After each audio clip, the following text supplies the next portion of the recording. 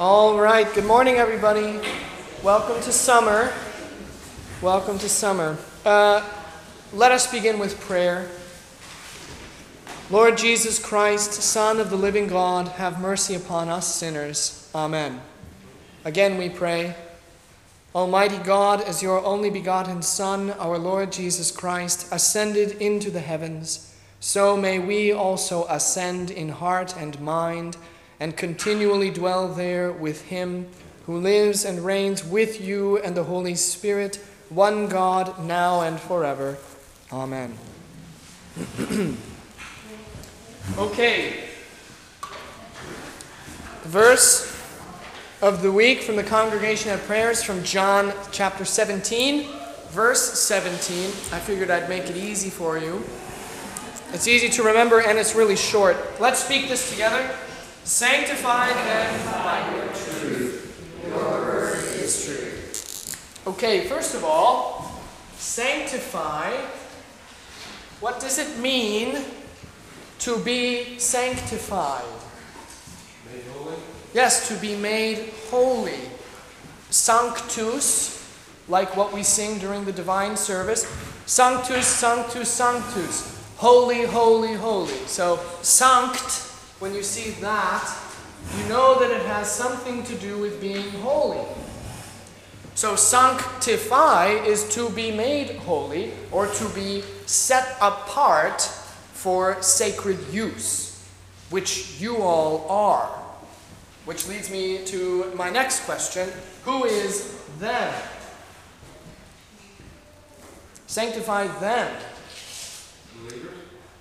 Yeah, well, all people. All of you.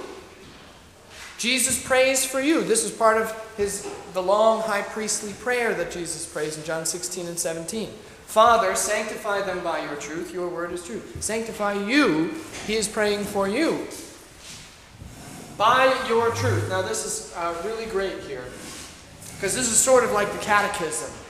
Catechism has it's got the, what does this mean? Well, this means. But then inside the explanation, there's all sorts of little questions that are answered, as the midweek students from my class know well, or ought to by now. But anyway, so here's the question. Sanctify them by your truth. What is your truth? Your word is truth. It's a question that answers itself. It gives you further explanation. So now we're going to break this part down. The Word of God. What is the Word of God?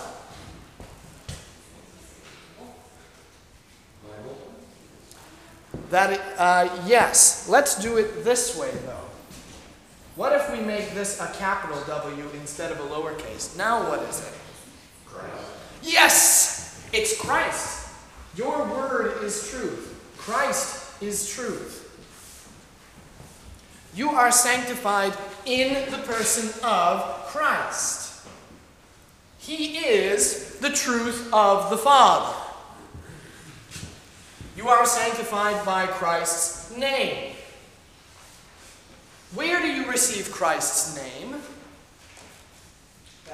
In baptism, you receive the name of Christ. You are sanctified in the body and the blood of Christ, which you receive in the Holy Eucharist. And you are sanctified in the Word of Christ, which is sort of funny because it's the Word of the Word, preaching. The Word of Christ sanctifies. The Word of Christ is brought to you by the power of the Spirit. Sanctify them by your truth. Your word is truth. Christ is truth. And in him you are sanctified. Now, let's speak this again. Sanctify them by your truth. Your word is truth. All right, and so when we are looking at the catechism here, for this summer, we're going to be going through the table of duties. They're sort of abbreviated a little bit here. I don't have room to include all of them, and we don't have time to go through all of them. So, this is the first of the table of duties, what hearers owe their pastor.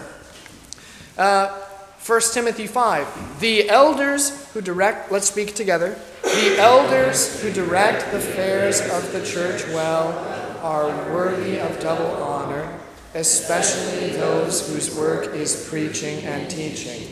For the scripture says, do not muzzle the ox while it is treading out the grain, and the worker deserves his wages. Okay, even with this first verse, you see how this is connected to the verse of the week. Sanctify them by the truth. Your word is truth. Christ is the word. He is the truth. You're sanctified by Christ. But the question remains, how do you get Christ? The office of the ministry exists to give you Jesus. My only job on this entire planet, through the entire time that I live here, is to do nothing but to give you Jesus. And that's the bottom line. Here it is, preaching and teaching. And there's one more job that's sort of the hallmark of what the pastor does. Preaching, teaching, and that would fall under teaching. Rebuking. I think that falls under both preaching and teaching. Depends on what you've done. I'll have to talk to you after. Preaching, teaching, and administering the sacraments. I give you the words of Jesus. I give you the name of Jesus. I give you the body and blood of Jesus. I give you all the Jesus that I can possibly give you. I give you all the Jesus that Jesus has to give you. Okay? Now, the basic gist of what this says is the prophet who preaches the word should live by the word. So, pastor should get a salary. You should take care of your pastor. That's what this is. Now, next, 1 Thessalonians. We ask you, brothers, to respect those who work hard among you, who are over you in the Lord, and who admonish you. Hold them in the highest regard in love because of their work. Live in peace with each other. Okay, respect those who are over you. But they're not over you. I'm not better than you, and I'm not your tyrant or your dictator. I'm not over you as a ruler. I am over you in the Lord. Which means it's not the man, it is the office. The office of the ministry. The office of pastor. You respect the office. The man, I don't know, who could care less? Okay? And here it is, who admonish you. That's also like rebuking, Marla. So there you go. Okay? Hold them in the highest regard in love, not because they are a man who you like, not because they say things that you like, not because they do things that you like, but because of their work, because of the office that they hold. And I love this. Live in peace with each other. Get along. The end. And then there's one more from Hebrews 13 on the second page. Look at that, it spills over. Obey your leaders and submit to their authority. They keep watch over you as men who must give an account. Obey them so that their work will be a joy, not a burden, for that would be of no advantage to you.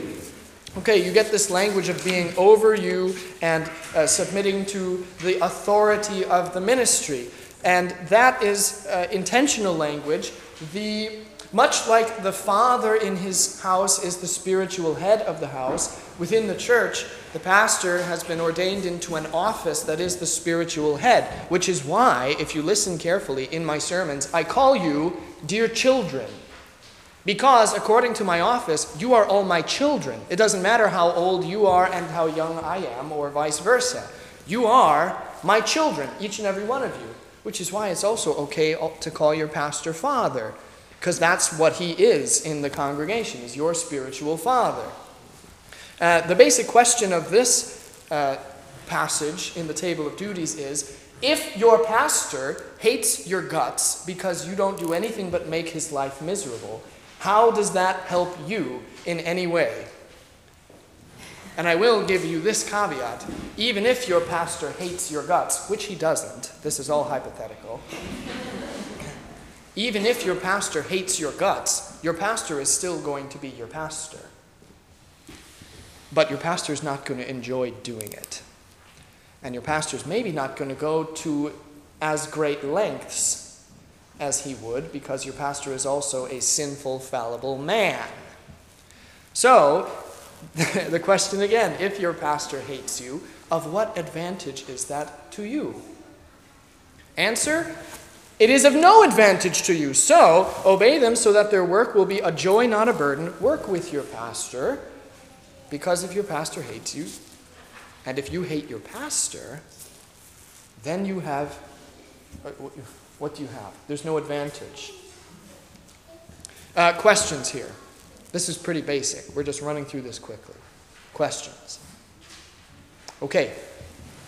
You may depart, children, to your Sunday school. And we will stay here for hours.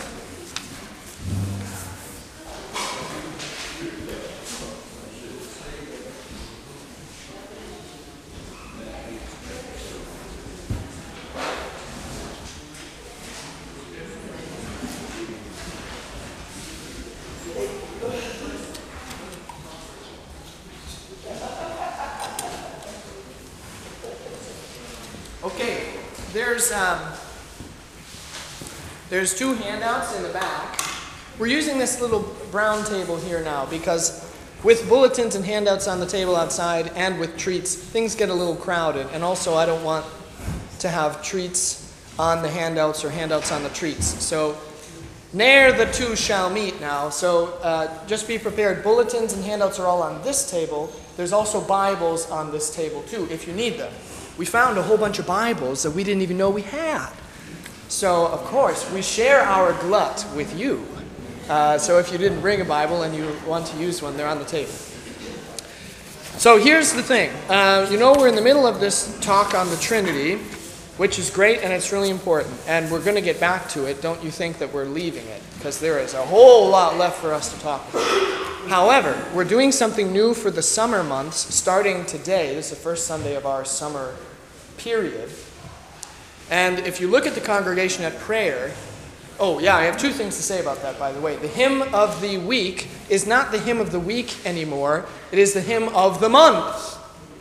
So we will have one hymn that is going to be our hymn for the whole month, and we're going to learn some new hymns together. However, I did accidentally write the wrong number. It's not 694, it is 604. So I didn't reach far enough up to hit the number. So anyway, we're going to learn some new hymns. And the goal is that the first Sunday of every month is going to be the day when we look at the hymn for the first time. And the Bible study will be about the hymn. We're going to talk about the text of the hymn, the history of the hymn, why it is. And then I'm going to teach you the tune. And we're going to all sing it. I even have my pitch pipe so we can be in the right key. And then every week after that, we'll sing a couple stanzas of that hymn as part of our opening, just so that we get the tune and the text into our heads. It's going to be so much fun, Marla. You don't even know. Okay? And here's part of the plan with this. I'm not picking hymns willy-nilly.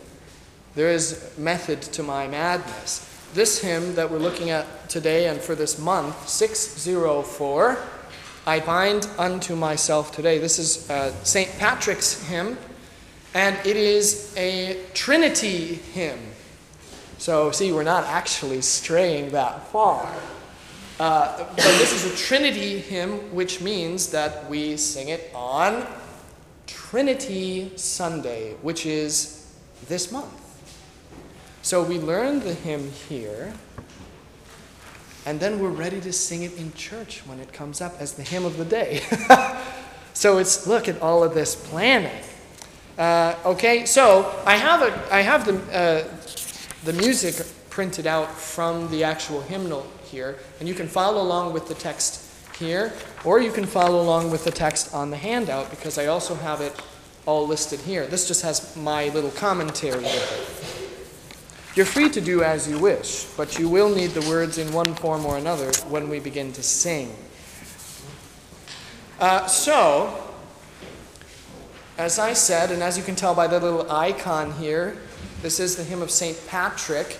Whether or not St. Patrick wrote it, We don't actually know. It's been ascribed to St. Patrick, and the church has said Patrick wrote it, so we good Christians say, all right, well, Mother Church has said that this is how it is, so we say, okay, faith agrees. A little bit of a history for you before we get into the text itself. St. Patrick was a missionary to Ireland. He was a Roman citizen in the British territory of Rome.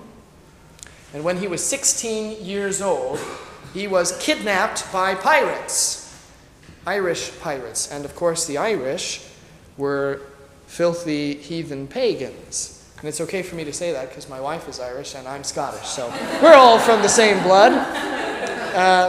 And they were scary heathens. In fact, the Romans built the wall to keep them out because they went a little north into the Gaelic territories and saw these enormous people who painted themselves blue, who didn't wear armor when they ran into battle, who were not afraid of dying, who were primitive and yet destroyed the Roman armies. And they said, never mind, the world ends here at the wall. We don't want anything to do with those people. So Patrick was abducted. He was stolen away by these Irish pirates and sold into slavery in the mainland of Ireland. And he was there for approximately 6 years. His father was a deacon, I believe, in the church, a presbyter. So he grew up in the faith. In slavery for 6 years, he sought to escape. And he finally had an opportunity to do it, and he fled the country, ran all the way to the coast, and convinced a ship driver to let him on his ship that was going back to Britain, and he went home.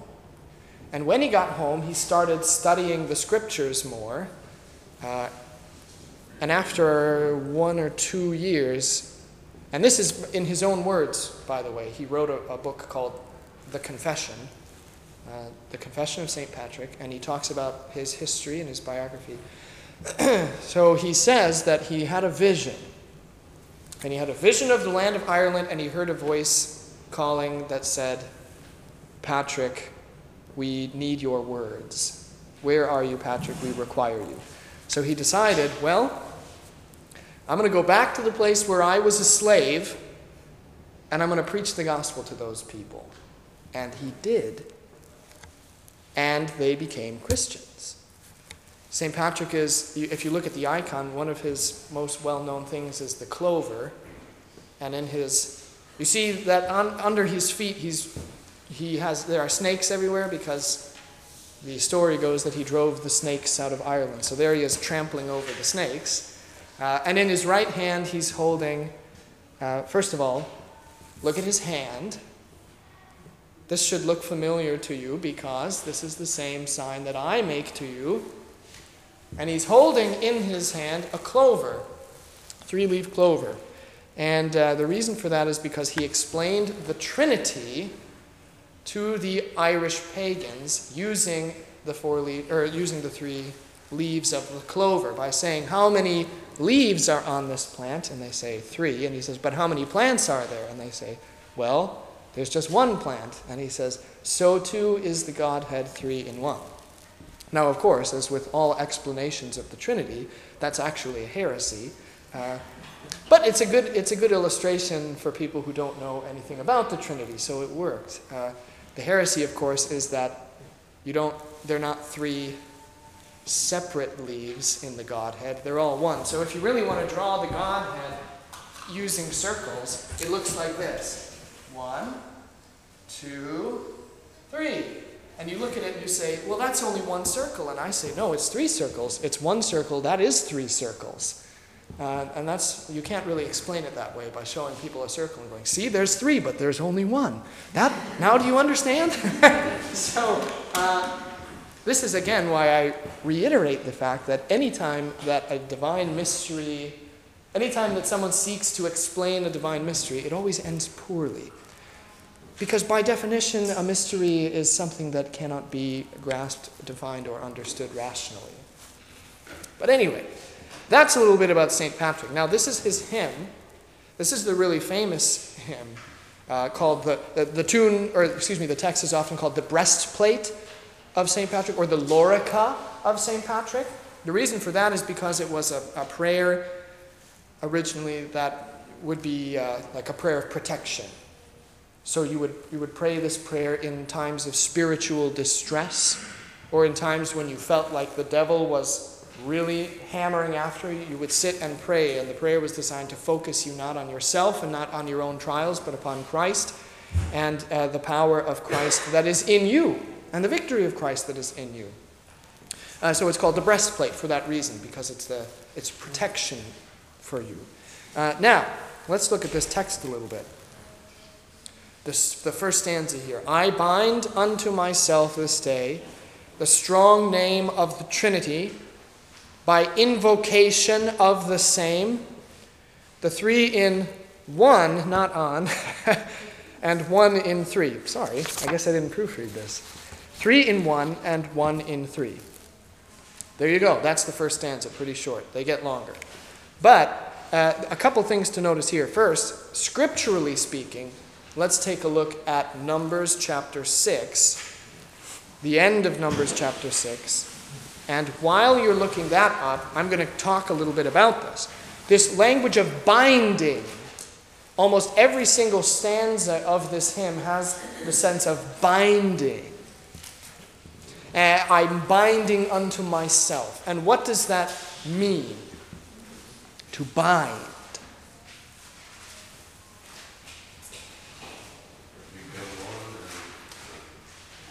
Sure, joining together, becoming one. In a theological sense, that's very good. That's a great answer. Because theologically speaking, that's exactly what this means.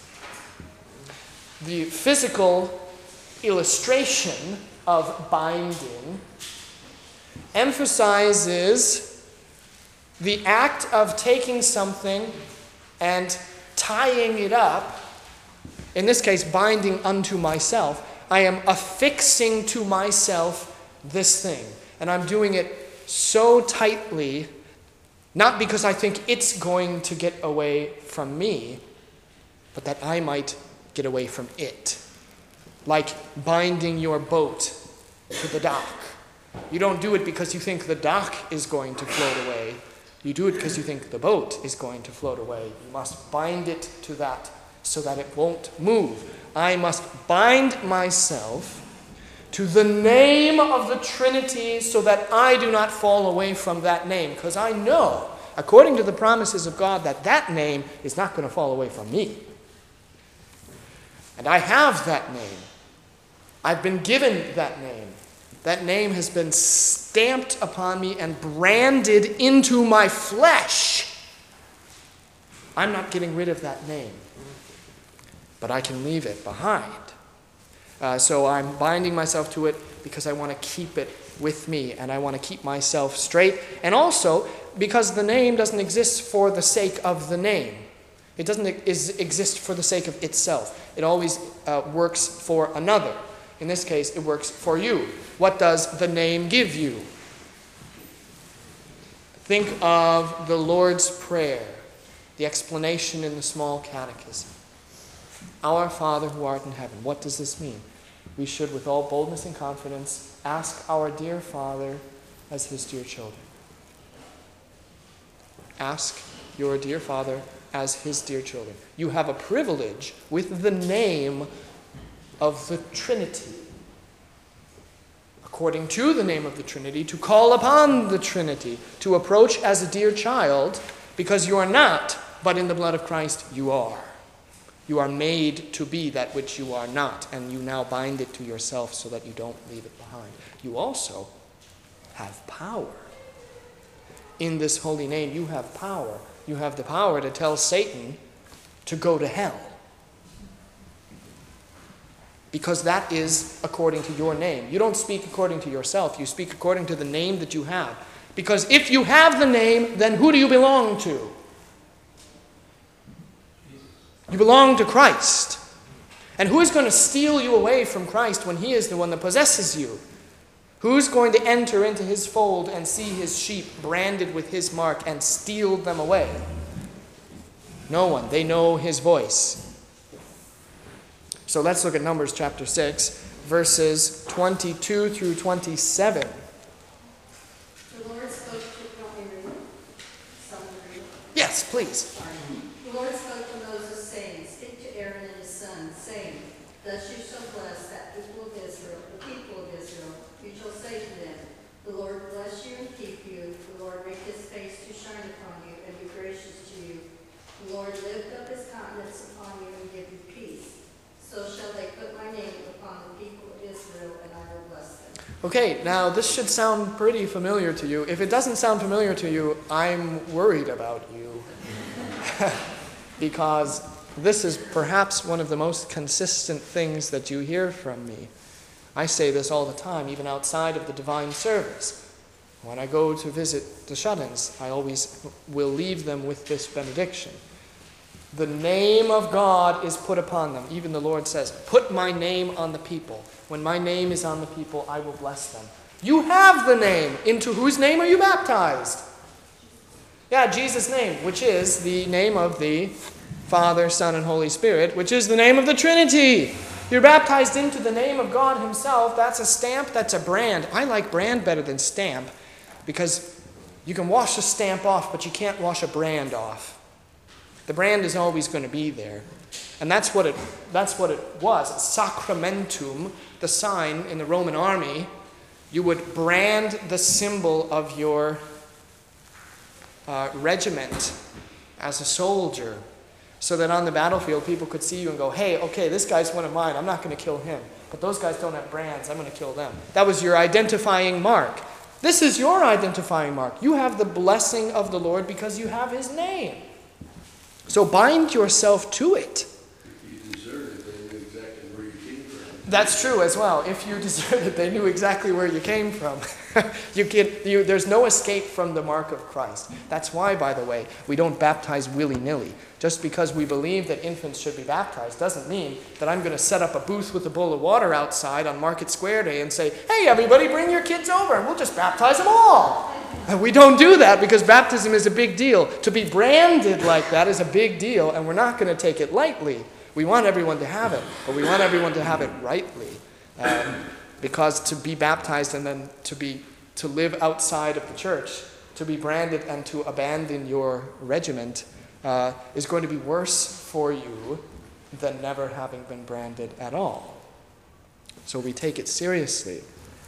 But bind yourself to this name. Now, the second stanza, I bind this day to me forever by power of faith, Christ's incarnation, his baptism in the Jordan River, his cross of death for my salvation, his bursting from the spiced tomb, his riding up the heavenly way, his coming at the day of doom, I bind unto myself this day. This is your benefit. You are bound to the incarnation as well, again, by nature of your baptism into the name of Christ. So remember this. There's an exchange that takes place. Why must Christ be baptized? He has no sin. If baptism is for the forgiveness of sins, why does he go in to be baptized? John the Baptizer asks him the same question. What are you doing, man? I need to be baptized by you. You've got it all wrong, Jesus. I know you're this Messiah guy, but come on. I mean, study your scriptures, man. You don't need baptism. You don't need it. And Jesus says, yes, I do. Dei in the Greek. One word. It is necessary. It is necessary to fulfill all righteousness. Here's what that means. How is Jesus going to fulfill all righteousness if he doesn't have all sins to deliver? If he doesn't have all sins, he cannot fulfill all righteousness. So his baptism is different than yours. When you go into the waters, it is, as St. Paul writes, a washing of renewal and rebirth in the Holy Spirit. It is a washing. It is a cleansing. It is a rebirth. For Christ, so picture it this way. When you go into the water, think about the day when you work outside all day and you come home and you finally step into the shower and you look down and you see that nasty, dark, gray water that hits the drain.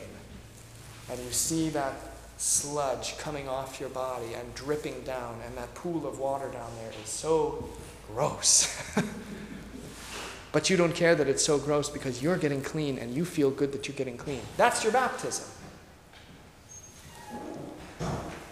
But here's where it gets fun. In your baptism, that nasty, dirty water doesn't go down the drain. It's recycled.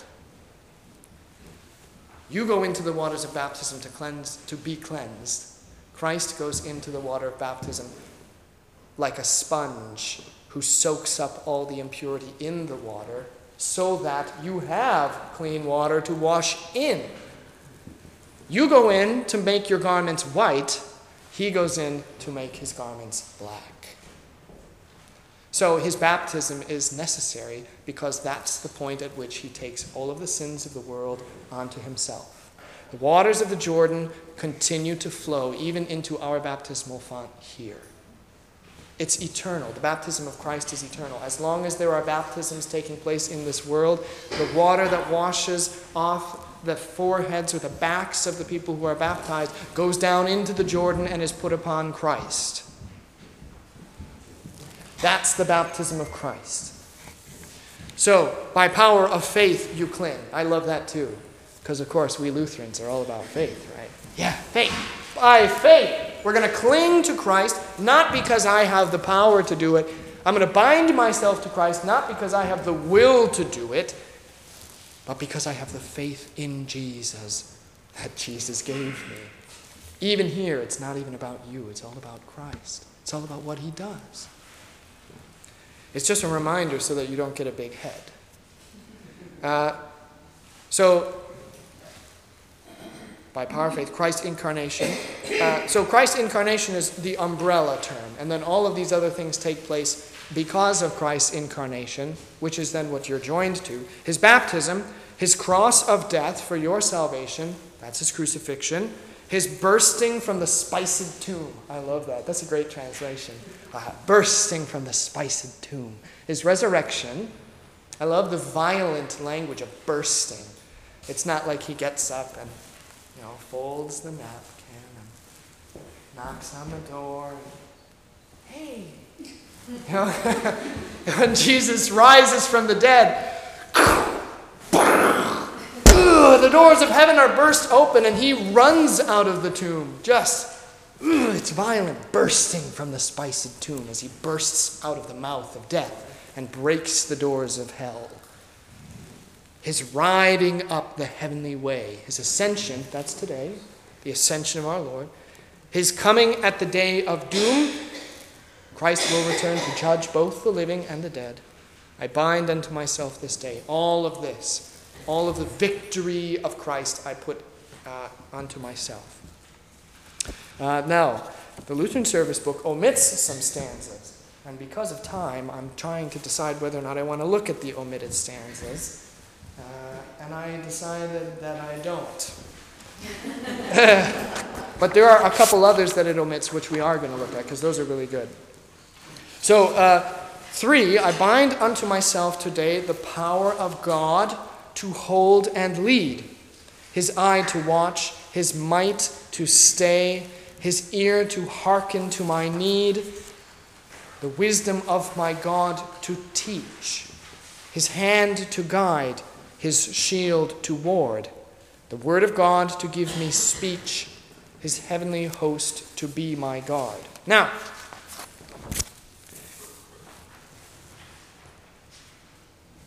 what does faith do? This is one of my soapboxes. What does faith do?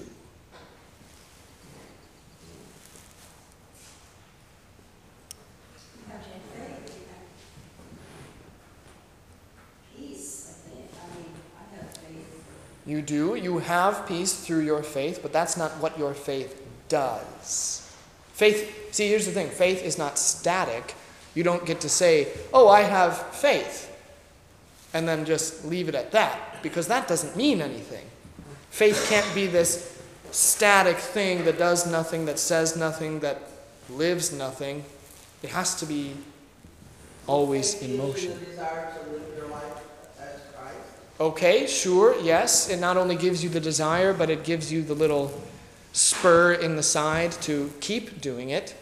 But there's a one-word answer that I'm looking for. Protection.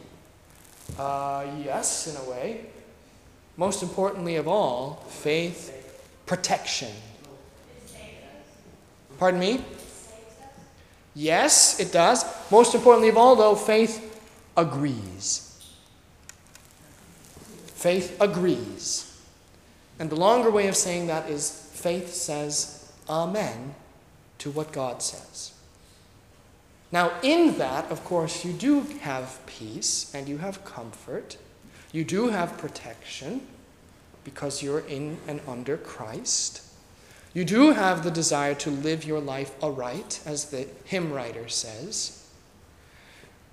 You do have the desire to will to do better. Often in the liturgies of confession and absolution, part of what the sinner says is, I want to do better. If you didn't have faith, you wouldn't really care, and you wouldn't want to do better. But faith does that. But the reason why faith does all of this is because faith says amen to Jesus. Because Jesus says, you're living a new way now. And faith says, amen, yes, I have to live it. I have to live the new way. Jesus says, you are reborn. You don't get to be born of your mother and then do nothing. When you are alive as a living, breathing human being, you can't just slump around. There are things that you have to do. You have to live your life. So too is it with faith. When you are reborn in the Spirit, you are born unto the way, and you live your life. It's not a static thing. It's always in motion. Faith agrees when Jesus says, your sins are forgiven. Amen. Yes, they are. So all of this is to say that this stanza is about faith. Faith that agrees with what God says. Faith that submits to God. And that's the thing about faith. You can't have your cake and eat it too. You can't have your faith and your own will, because they are always opposed. What faith wants, i.e. what the new man wants, is always different than what the old man wants. Do you want to do good or do you want to do evil? Really, if we're all going to be honest here, you all know you want to do evil. There's a great cartoon, and it's a conversation between a boy and his mother, and he's telling her, I'm so conflicted, I don't know what to do about this problem. And the mother says, just follow your heart. Your heart will tell you what to do. And then he says, okay, heart, what's it going to be? And the last frame is this demon heart, and all it says is sin. And it's so great because it's true. When you say, now listen, what do I really want to do? Let's forget about God for a second. What is it that I want to do? That's your demon heart that says sin. Yeah, do it. And you have to say, whoa there. Maybe listening to my own heart wasn't such a good idea. Maybe living the life of faith, living as the regenerate, which is what the Christian is the regenerate, means we have to live a different way. Maybe it means that we submit to the will of God instead of asserting our own wills over and above all of creation. Maybe it means that we submit to a law that is greater than ourselves. That's what this is about. The power of God to hold and lead. God's going to hold and lead you. You don't hold and lead God. You're always in the passive. You're always the one being acted upon. His eye to watch, His might to stay. Who's going to defend you? Are you going to defend yourself? No. His mighty arm is there. It is laid bare for you, protecting you. His ear to hearken to my need. The wisdom of God to teach. And if one is going to teach, what must the student do? Listen. Does the student assert his will over the teacher? They try. Well, yes. Let me rephrase that.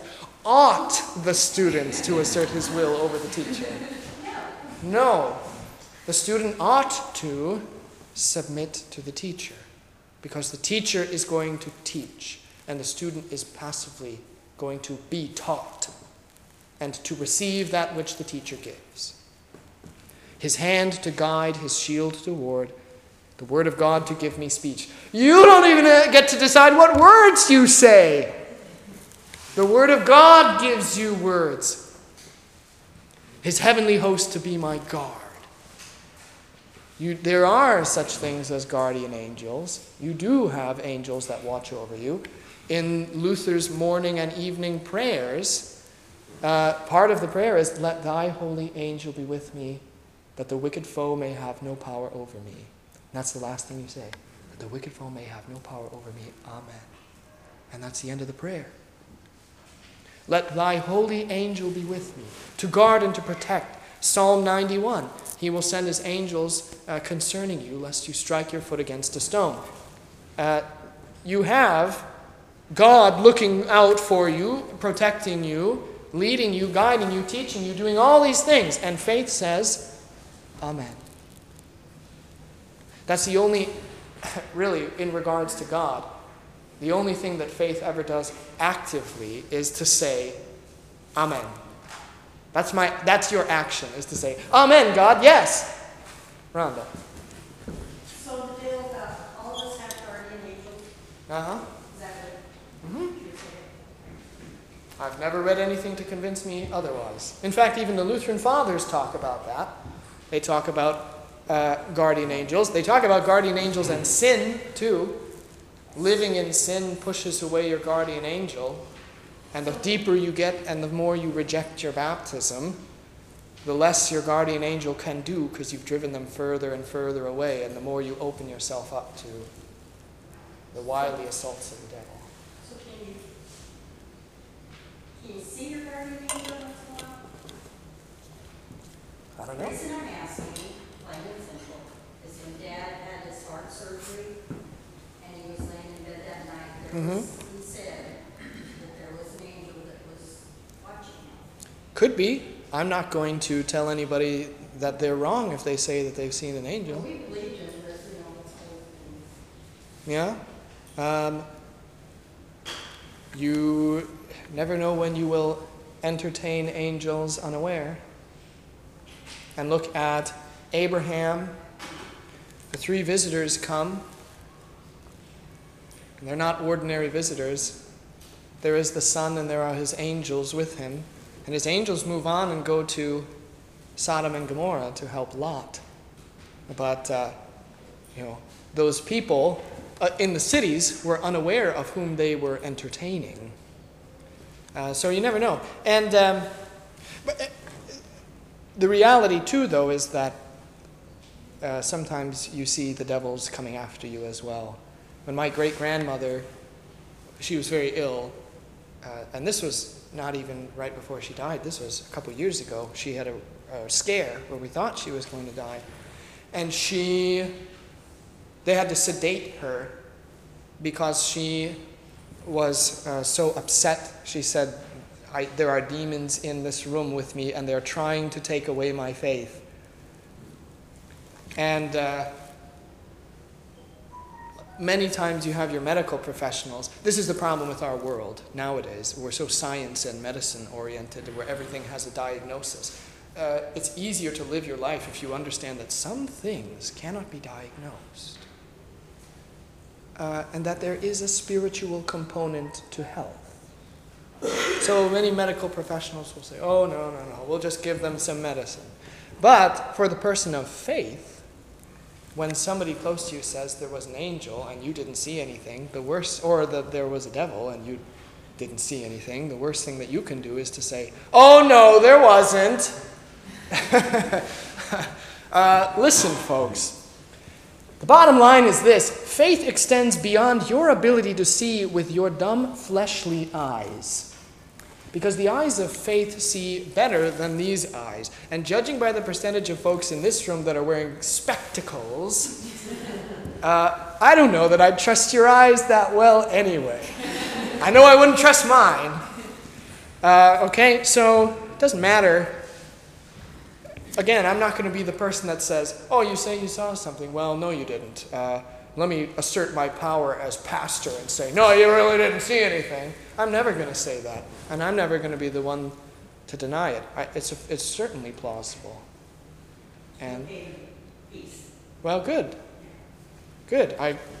If I were in that position and I saw or thought I saw an angel, I probably would have peace as well. There's no complaints there. You're not going to hear any arguments from me. Okay. Now, we're going to look at stanza 4. And then no, don't apologize. Never apologize for asking questions in Bible class. We're going to look at this 4th stanza. We're going to look at a couple ones that aren't in the hymnal. The 5th stanza is basically this. It's the first half of it is the first stanza. And then there's an addition that is a doxology. So it's got the little triangle in the hymnal and you stand to sing it. That's it. Okay, so we covered that. You can read my notes if you really are curious. Stanza 4, against the demon snares of sin. Ooh, now we're getting somewhere good. The vice that gives temptation force. The natural lusts that war within. The hostile men that mar my course. Or few or many, far or nigh, in every place and in all hours, against their fierce hostility, I bind to me those holy powers. Whew. That's so good! Oh man, look at that. Against the demon snares of sin. Against the demons, against the devils, against the forces of hell, against your temptations, against your vices, against your addictions, against the hostile people who would tear you away from the faith, even in this life and in this age. In every place, as far and wide as you can possibly imagine, against them you have the power of the name of God. And there are 2 stanzas that the hymnal omits. One of them I understand, the other I don't. And here's the next one. Against all Satan's spells and wiles, against false words of heresy, against the knowledge that defiles, against the heart's idolatry, against the wizard's evil craft. That's maybe not the best translation. The wizard's evil craft. It's not, you get the picture of like Gandalf up in a tower or something. Against the death wound and the burning, the choking wave, the poisoned shaft, protect me, Christ, till thy returning. Now isn't that beautiful? Protect me, Christ, till thy returning. From all perils of this life, in body and in soul, protect me. And then the stanza that comes immediately after that, this is one of the really, really, really famous things of St. Patrick, is this prayer. Christ be with me, Christ within me, Christ behind me, Christ before me, Christ beside me, Christ to win me, Christ to comfort and restore me, Christ beneath me, Christ above me, Christ in quiet, Christ in danger, Christ in hearts of all that love me, Christ in mouth of friend and stranger. That's really great. It's not about you, folks. I cannot emphasize to you enough how much it is not about you. Who is it about? Christ be with me, Christ within me, Christ behind me, Christ everywhere. Why do you have Christ in every direction that you look and in every instance of your life? Because you bear the name. And you bind yourself unto the name as Christ bound himself to your sins, as Christ bound himself to death. You bind yourself to his life. And that being said, I love this quote from St. John Chrysostom from Homily 46. And the reason that I bring this up is, of course, soapbox. Where is it that you are joined to Christ, if not more than at the Holy Eucharist? Where do you participate in the victory of Christ? In the Holy Eucharist. Where do you get the holiness that fills you, that creates the new man, that lays waste to the wasteland of your heart and raises up a new Eden within it? Who is the one that drowns the old Adam and raises up the new? It is Christ. It is him in his flesh, in his body, in his blood. And St. John Chrysostom has this quote from his homily. Wherefore this also Christ has done, to lead us to a closer friendship and to show his love for us. He has given to those who desire him not only to see him, but even to touch and to eat him and fix their teeth into his flesh and embrace him and satisfy all their love. Let us then return from that table like lions breathing fire, having become terrible to the devil, thinking on our head and on the love which he has shown for us. Against their fierce hostility I bind to me these holy powers. Return from that altar, from that table of the Lord, like flaming lions. Oh boy, that's so cool. You're going to think of it differently. You're going to walk back there. Oh yeah. Yeah, I'm a flaming lion. I'm terrible to the devil. Terrible to the devil.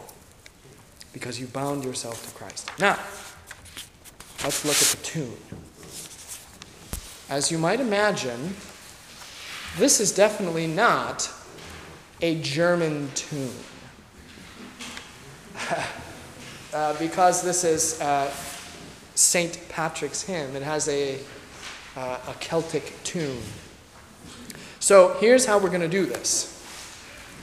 Stanza 2 is a little weird. And stanza 2 is where it goes on to the next page. So how this works is the first stanza just goes from top to bottom, 3 in 1 and 1 in 3. And you even have little instructions, repeat after stanza 1 only. So you go all the way down there and then you go back. And then from stanza 2 until the end, it goes all the way through the second page. Because stanza 1, remember, is short. So here's the tune. I'll sing it for you so you can hear it. And if you want me to sing it 2 times for you, I will do that too. Why don't you just do a solo for us on that? No, because that's no fun. I don't want to sing alone. I want to sing with my dear children. Bum bum ba dum bum ba dum bum bum ba dum bum ba dum bum bum bum bum ba da da da dum bum ba dum ba da da dum bum bum. That's the tune for the first stanza. It's got a nice Irish feel. And the down, short, long, short, long, short, long. That rhythm, if you start to feel that rhythm too, the text all matches in with the rhythm. I'll sing the tune for you again. Bum bum bum ba dum bum bum bum ba dum bum bum bum bum ba da da da dum bum. Bum bum ba dum ba da dum bum bum bum bum. Now let's try to sing it with the words all together. Ready? I bind unto myself this day the strong name of the Trinity, by invocation of the same, the three in one and one in three. So easy. You sound so good. You don't even need an organ. Listen to that. Okay, here's where it gets tricky.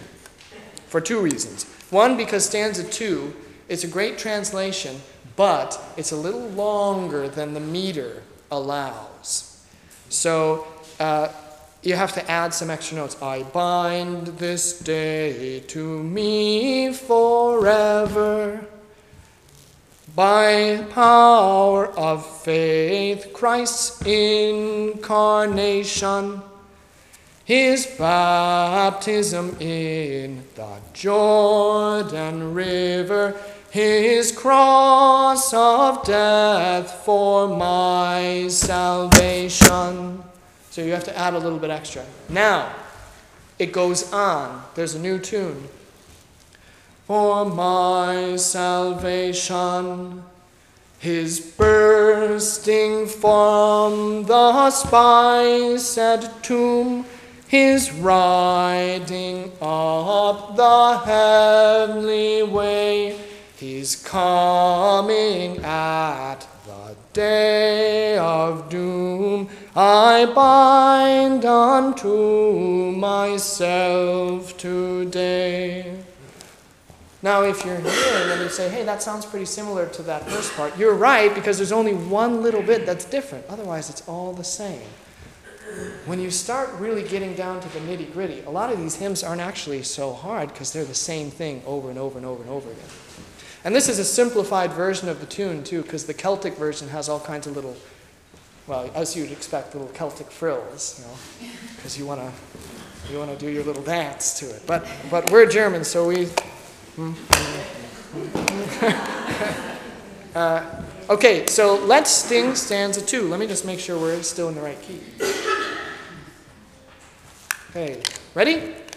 I bind this day to me forever by power of faith, Christ's incarnation, his baptism in Jordan River, his cross of death for my salvation, his bursting from the spiced tomb, his riding up the heavenly way, his coming at the day of doom, his hand unto myself today. Sorry, I jumped down the line.